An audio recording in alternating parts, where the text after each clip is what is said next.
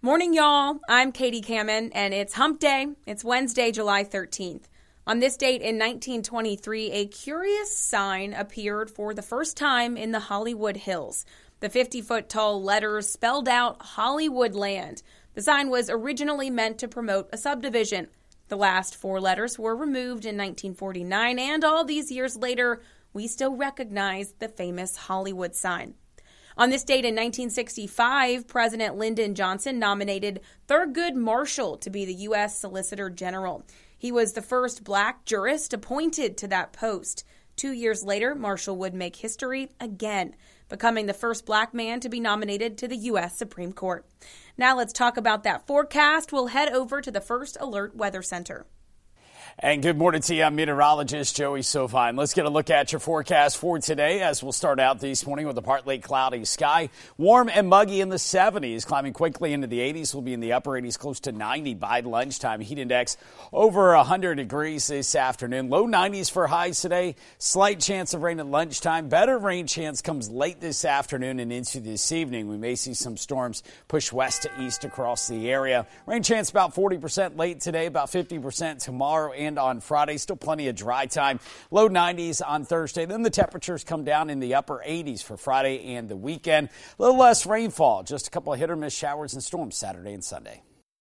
You're listening to Morning Y'all, your local headlines and First Alert weather forecast, powered by the Lowcountry's news leader, Live 5 News. Now, let's get to your morning headlines. The Berkeley County Sheriff's Office is searching for 34-year-old Jennifer May Totis, wanted in connection to a shooting in Nexton Friday. It happened at the Isaac Apartments on North Creek Drive, and deputies found a man later identified as 20-year-old Caleb Mitchell of Somerville, who had been shot and later died. Anyone who knows where she might be is asked to call the Berkeley County Sheriff's Office. That number, 843-719-4412. The man accused of shooting and killing a Spartanburg County Sheriff's deputy last month is facing some new charges. Dwayne Hurd is now charged with armed robbery, domestic violence, pointing a firearm, and failure to stop for blue lights. The charges stem from the shooting back on June 21st that killed Deputy Austin Aldridge. Aldridge was responding to a domestic dispute at Hurd's home when he was shot. After the shooting, Hurd allegedly stole Aldridge's gun, taser, and keys to his car before trying to get away. Hurd was eventually captured after leading law enforcement on a chase and firing gunshots at other deputies. An autopsy is set for today for the elderly woman who was found murdered at a local senior living facility. The cause of death for 83-year-old Annette Boyle is still not known, but Charleston police believe they know who killed her. 47-year-old Henry Galvin is charged with murder. He is a relative of Boyle's. He was arrested yesterday. Charleston police responded to Indigo Hall Assisted Living and Memory Care on James Island early Sunday morning for an unresponsive person. Officers say they found Boyle's body that had suffered trauma. From fraud to money laundering and forgery, now a former lawyer for a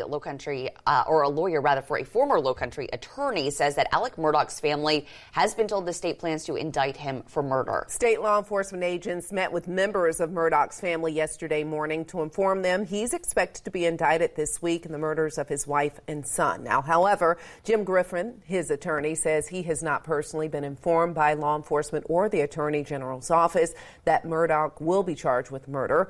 Under South Carolina's Crime Victims' Constitutional Rights, the family was notified ahead of the grand jury to seek that indictment. Murdaugh's wife Maggie and their son Paul were found shot to death in Colleton County on June 7th of last year. Murdaugh told deputies that he had found the bodies on the family's hunting property in the Islandton community.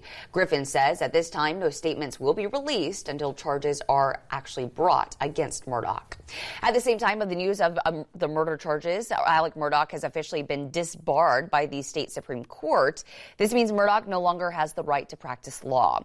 The ruling was approved and signed off on by the Chief Justice and all four associate justices. The justices source Murdaugh's more than 80 criminal charges from several ongoing investigations as the reason behind that disbarment. Murdaugh is facing multiple other charges in the fallout following the death of his wife and son. Since the investigation into the killings began, a state grand jury has handed down 16 indictments against him, totaling 81 charges. He's accused of schemes to defraud victims of nearly $8.5 million. A Charleston teacher headed to Europe to put her skills to good use by providing education to war refugees in Poland. Brittany Farrar, she is a reading teacher who will head to Poland to work with a refugee group to help develop a curriculum for Ukrainian kids who have fled the country. Now, along with that curriculum, she's going to also help students learn English. She says the war has stunted the educational growth of many of these kids to the point where some cannot even spell their own name. She's also going to bring some much needed classroom supplies. I'm taking over 8 iPads, and through the generous donation of lots of people here in Charleston and around our area, several $100s worth of learning games and things like that I'm going to be working with. Farrar will also take about 50 pounds of non-educational supplies, including trauma kits and tactical helmets for civilians. Well, the City of Charleston's Board of Architectural Review is set to meet today. They're expected to hear from developers seeking conceptual approval to bring a new mixed-use building to downtown's historic district. Developers are looking to build on what used to be a milk plant that operated for more than 50 years. Live 5's Lauren Quinlan joins us live now with more on what this project could provide for our community. Good morning. Good morning. City officials say this project is a little more unique than what they've been seeing lately. Not only will it have retail and residential spaces, but a few live-work units as well. If approved, 578 Meeting Street would be an adaptive project, meaning the new design of the building will retain some historical elements of the former Regis Milk Company building. After 53 years of business, the milk company closed their doors in 2011. The project would include 225 apartment units, 9 of those being artisan live workspaces, retail, and parking. There aren't any designated affordable or workforce housing for this development, but the city says the more units that can be brought online, the more stable housing in the region will hopefully become. The city says these types of developments reinforce the live-work-play aspect that many cities are picking up on.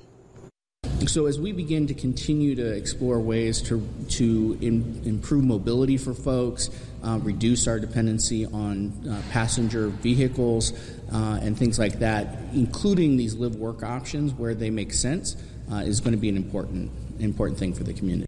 The city says this project is still at conceptual review, meaning there's still quite a bit of work to do as it moves forward.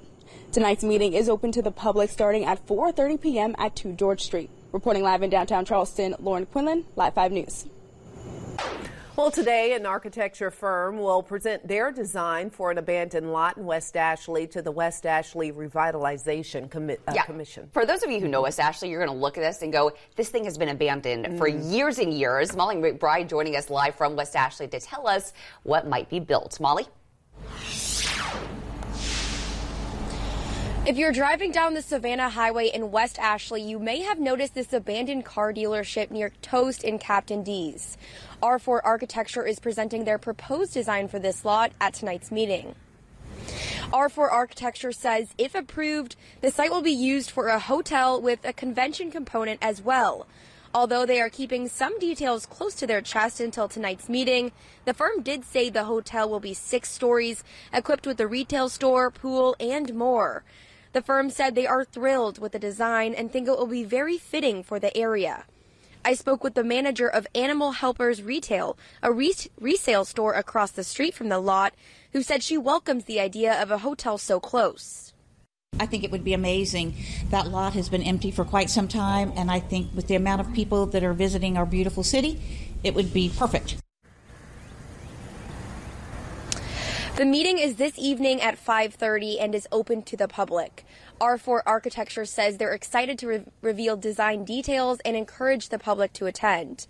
For more information about the meeting, including the address, visit live5news.com and click on this story. Reporting live in West Ashley, Molly McBride, Live 5 News.